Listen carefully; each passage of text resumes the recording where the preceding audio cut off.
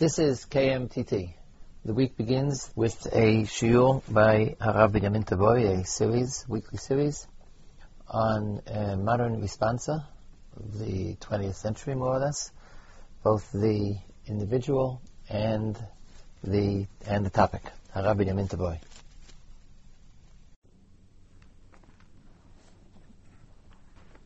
One slim volume of Tshuvos, Maznayim Lemishpat, was written by Rav Zalman Sorotzkin. Rav Sorotzkin was born in White Russia in 1881 into a family of great Rabbanim. As a young man, he went to learn in the famous yeshivas of Slobodka and Volozhin, where his name became very well known, and Rav Eliezer Gordon of Telz, the Rosh Yeshiva of Telz, was interested in having him as the chassan, as his chassan. He then went to Telz, and after continuing his learning a few years, he went to Telz, which had to be, the yeshiva had to be reestablished after a disaster in the town, and he rebuilt Telz and showed great ability in building yeshivas. He continued in various communities in Lithuania and White Russia, and eventually he came to the town of Lutsk, where he was known as one of the Gedolei Yisrael. He became very involved in communal affairs, was the leader of the Aguda, until the time when, because of war conditions, he went to Vilna, and he became associated with Reb Chaim Eiser. Reb Chaim Eiser appointed Rav Zalman Sorotzkin to be the organizer of all the various yeshivos and bachurim that came to Vilna in that time to set up a system of yeshivas. Eventually, after many different trials and tribulations, Rav Zalman Sorotzkin arrived in Eretz Yisrael. Here, he founded an organization called the Vad HaYeshivos, which apparently was somewhat patterned after what he tried to do in Vilna, building a central organization to help yeshivas, to build yeshivas. He was very active in the Chinuch Atzmai and became a member of Moetzes Gedolei HaTorah and eventually became the head of Moetzes Gedolei HaTorah.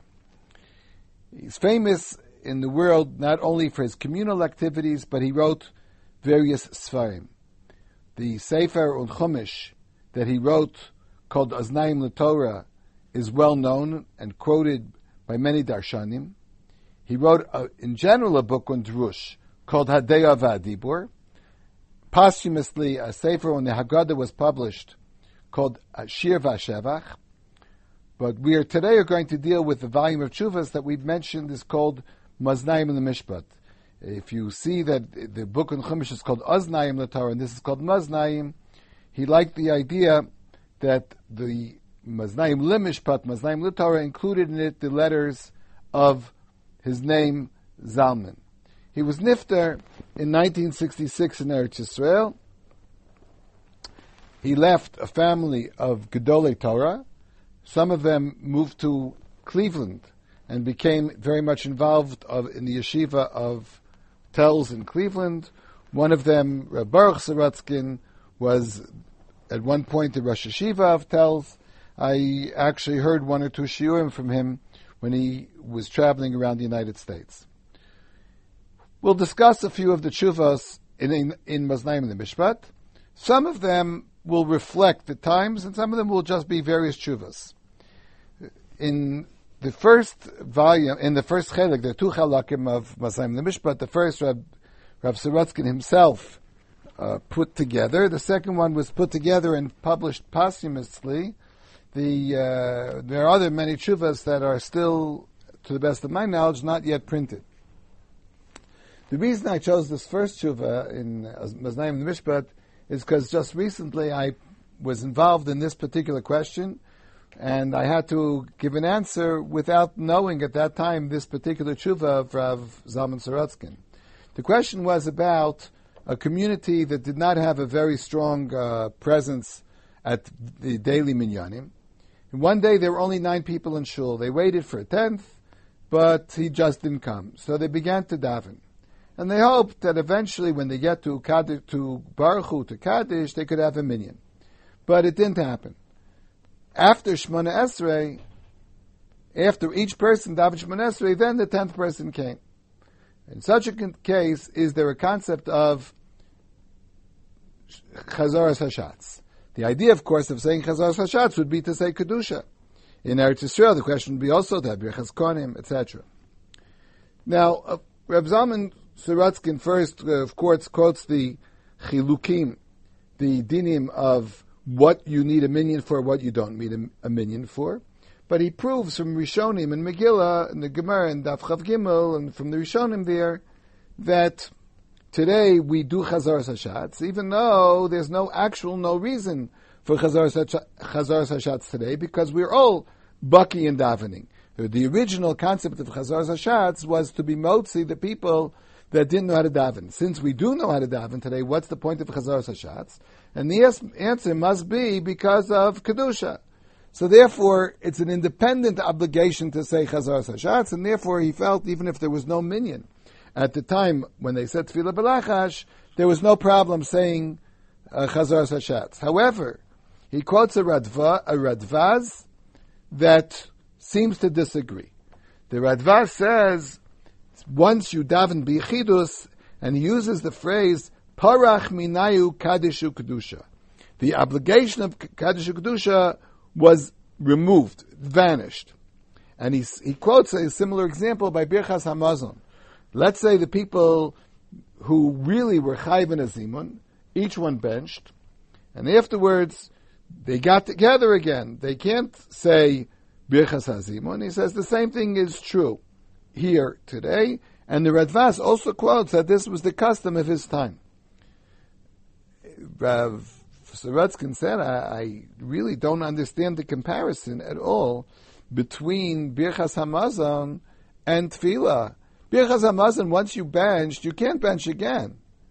And if you did bench again, it would be a bracha l'vatala. The idea of Zimun is to get together to say Birchas Hazimun. Here, the problem is to get together for Chazaras Hashatz, to say Kedusha. Why do you say in that Parach it disappeared? He quotes an Aruch HaShulchan that already asked this question. He says he doesn't understand the comparison. There is a Chassam Sofer quoted here in the Sefer who tries to explain the comparison to Birchas Hamazon. Nevertheless, Rav Sorotzkin finds it's a very difficult comparison, and he says that it seems pretty obvious that you can continue and say Chazaras Hashatz.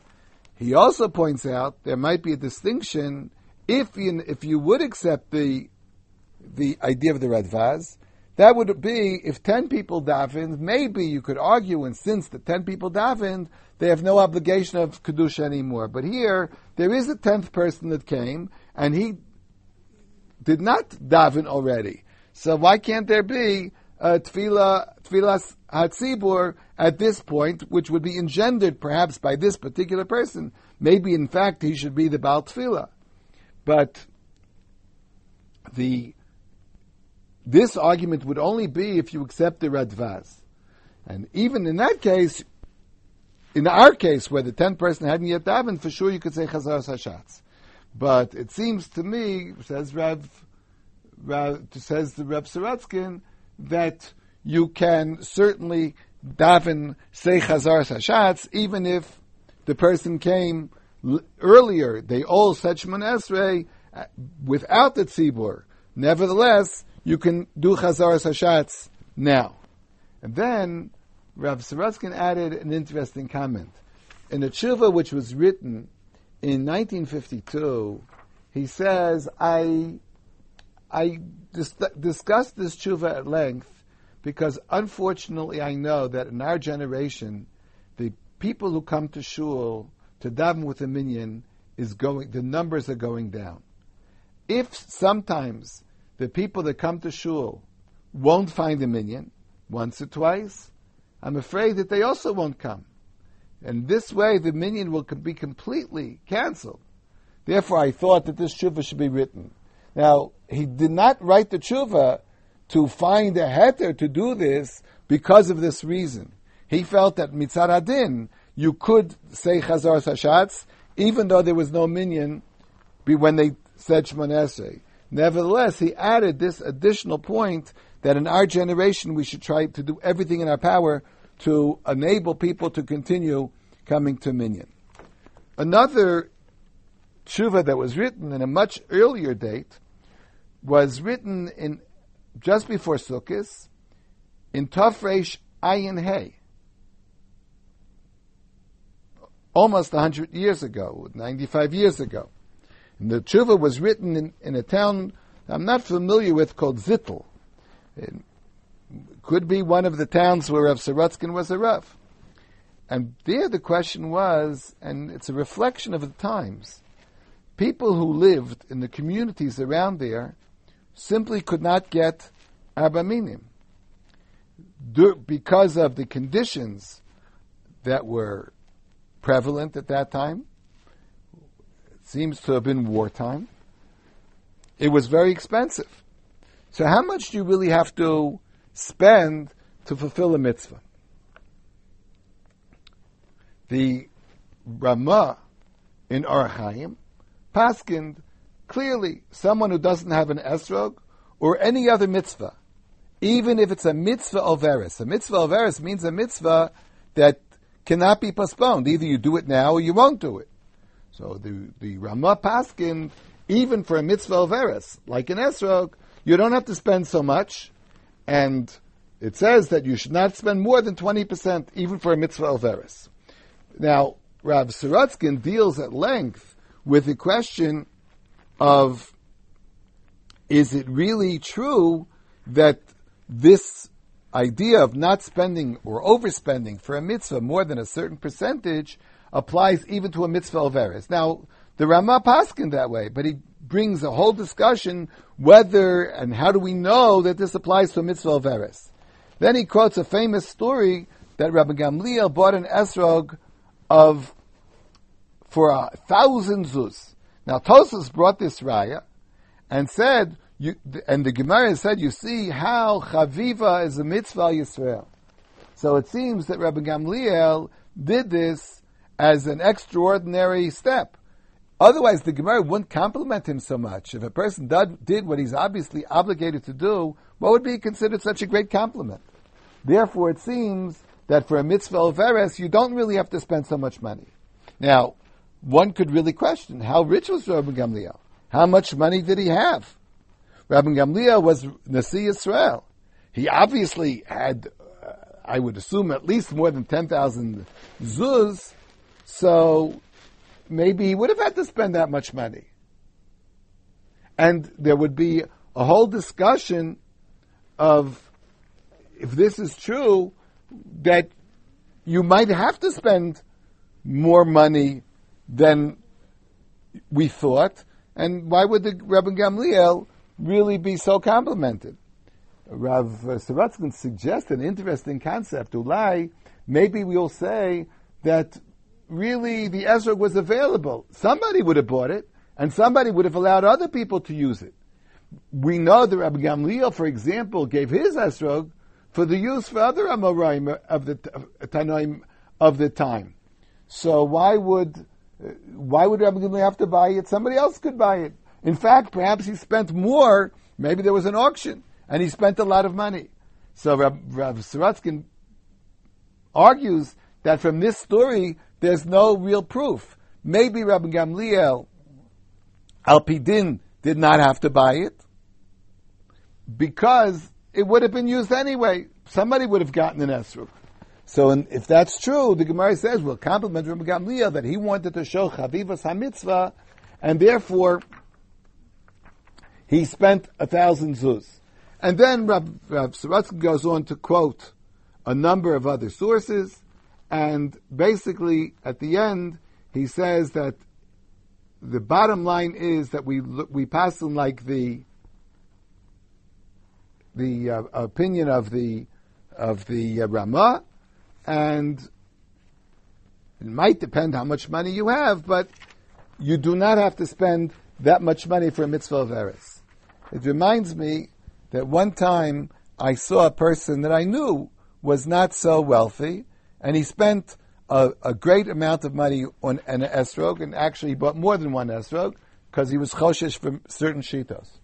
When I sort of chided him about this, I said, Al Pidin, is it right to spend so much money? He said, look, if I went to the movies or I went to a show, would you get upset with me that I spent too much of my money?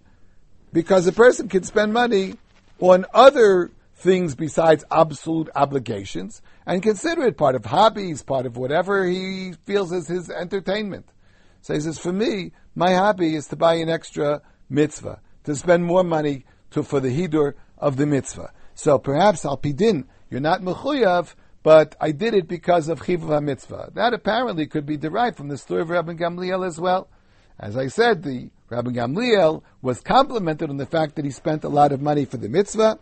It seems from there that you're actually not obligated to spend so much money. One of the questions that Rav Siratzkin dealt with is something that in the yeshiva world today is rather well known from another sefer called Afikei Yam. And this tshuva was written in Tov Reish Tzadi Vav to the author of Afikei Yam, Rav Yechiel Mechor Rabinovich, who was a Rav in Europe, wrote a sefer called Afikei Yam. And he mentioned there a discussion that when you perform a wedding, the Mesader Kedushin makes a bracha, Bar Pi Agafen, but he doesn't drink it at all. How can he drink it? He himself doesn't drink it at all. A Bar Pi Agafen is a Birchas Hanenin. A Birchas Hanenin, you have to have anafam to make the bracha. You can't be motzi somebody in Birchas Hanenin unless you yourself partake of the food or drink with that you made a bracha on. And Rabbi Rabinovich in Afikei Yam quotes a Pnei Yoshua that raised this question. And he said, the Pnei Yoshua said, maybe it's like a Birchas HaMitzvah. Rabinovich, the Afikei Yam, said that this is a very difficult svara. And he mentioned there, and this is perhaps why it's very famous, he mentioned there that Reb Chaim had a custom of making sure that he would spill a little bit of the wine on his hand, and therefore he would give the kos to the chassan kal to drink, but he would then lick off some of the wine from his fingers to make the bragefen for himself that he drank the wine. The Rav Maznayim Lemishpat points out that the Beis Yosef asked a similar question about bris milah.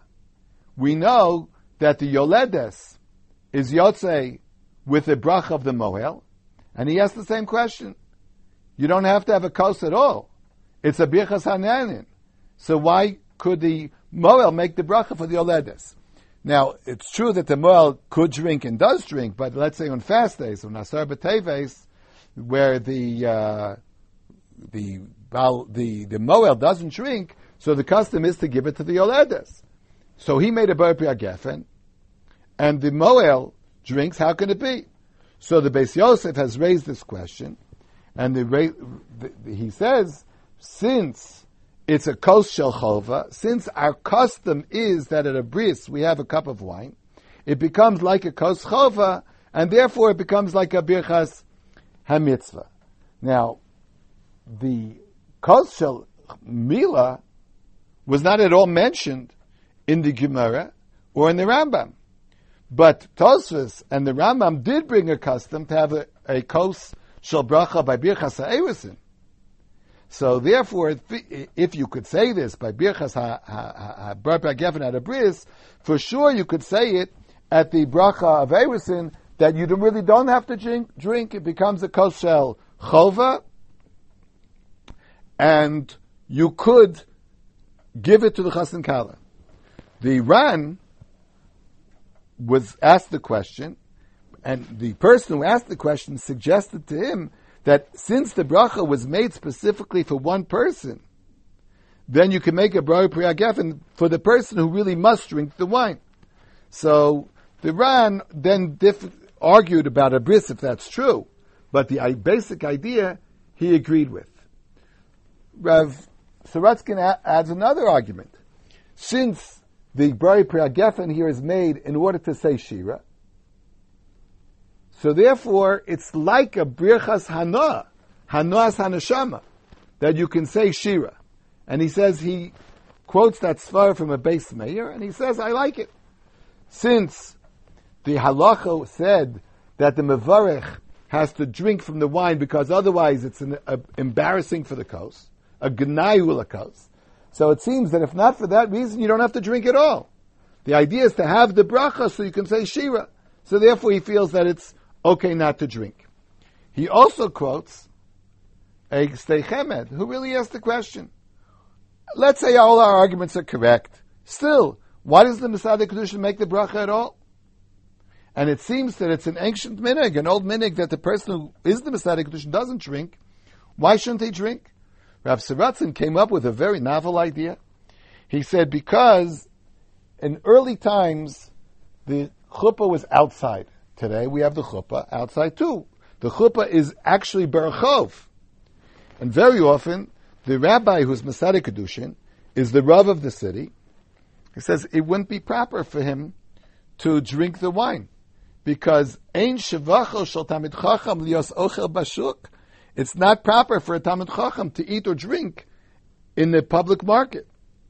So he claims that might be the reason that they really didn't drink the kos, because they didn't want to drink in public.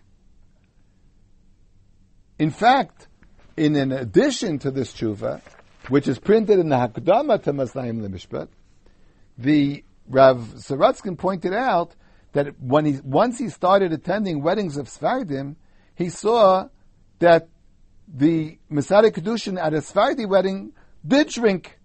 And he thought perhaps the reason was because the Sfardim did not have the custom of having the chuppah outside.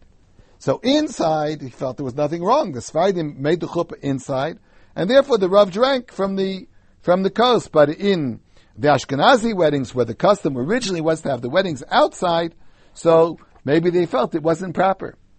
And he quotes that the Brisker Rav, what the Afike Yam said, that Reb Simcha Zelig, the Dayan of Brisk, told him that Reb Chaim used to drink from his wine when he spilled it on his hand. Perhaps he did it on purpose, that people should notice that he drank. He also mentions that Reb Chaim's son, Reb Velvel, told Rav Sorotzkin personally that he never heard of this custom of his father's drinking from the kos. He never saw his father do it. The bottom line is that the Rav Sorotzkin brings a famous discussion that some people do not have to, some people can rely on the custom that you do not have to drink from the kos shel bracha.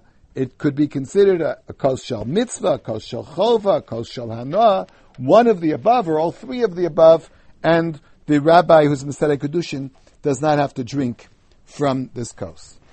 Perhaps the most famous tshuva in the entire Sefer Maznayim and the Mishpat is one of the last tshuvos in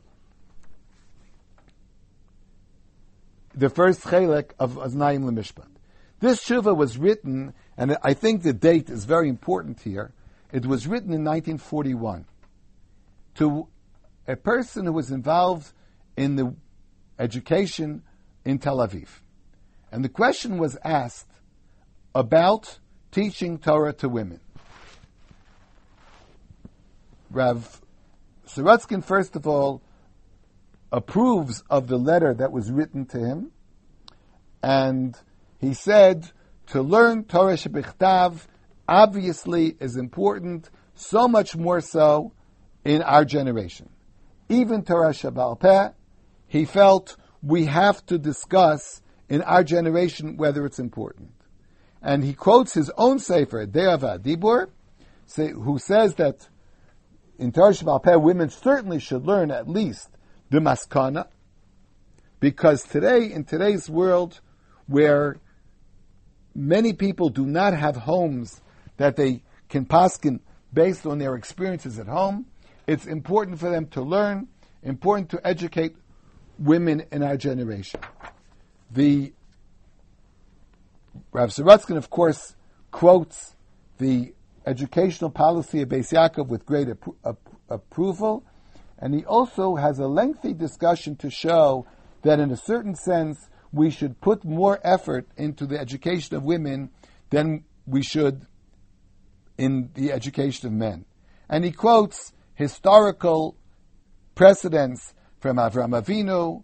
In fact, when God told Moshe, Kol Tomai Leveit Yaakov v'tagei B'nai Yisrael, we pointed out that Beis Yaakov is the women, B'nai Yisrael men. Women took precedence in Limud Torah over men. And he discusses the idea of the role of the woman in Torah, the role of the men.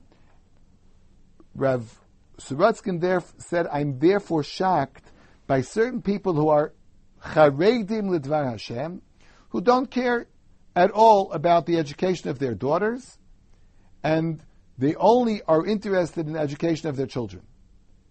They will send their daughters to schools, to general schools, to public schools. Today we could discuss, I don't know what Rav Sorotzkin would think. I'm only, raising a theoretical possibility that he's talking about going to colleges where many of the Haredi world thought that to send a boy to college was wrong, to send a girl to college is certainly permissible. But Rav Sorotzkin pointed out very much that in our generation, obviously we should teach women Torah, and he points out not only is it mutter to teach Torah and Yerushalayim to our daughters, but it's a chiyuv gamor yesh bazeh. And therefore it's important to have women's education in our generation. This tshuva, of course, has been quoted in many of the books that discuss the idea of learning Torah in our generation. Another tshuva that in one hand would seem to reflect the times, another reflect almost a different time. In the second volume of the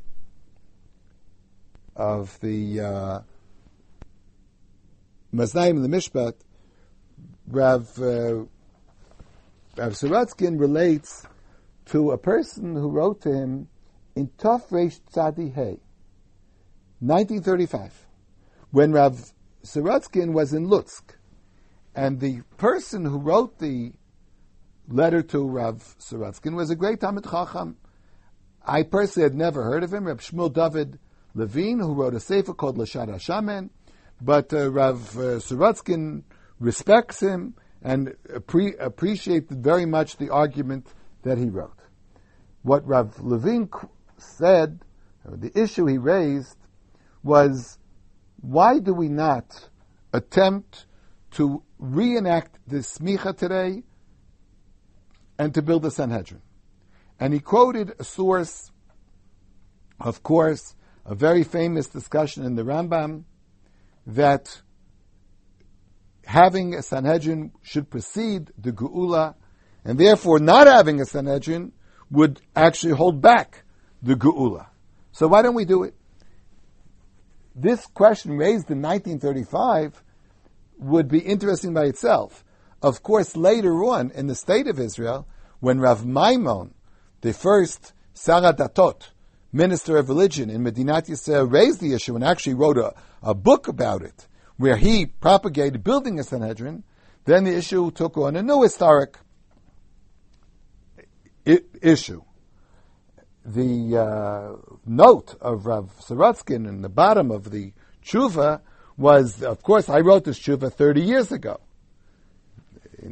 This is also written quite a few years ago, but 30 years ago, and that means in 1935, Rav Sorotzkin wrote this tshuva, but he said now it's clear to all Gedolei Yisrael that appointing a Sanhedrin will certainly not bring the Geula closer, but it will actually postpone or delay the coming of the Geula, and therefore we should not even discuss the issue. But in this tshuva, written much earlier, he did discuss the issue, and he really raised the question, will not having a Sanhedrin impede the coming of Mashiach. He points out that Eliyahu will not come, according to the Gemara, one Erev Shabbos, Erev Yontif. So he asks a very famous question.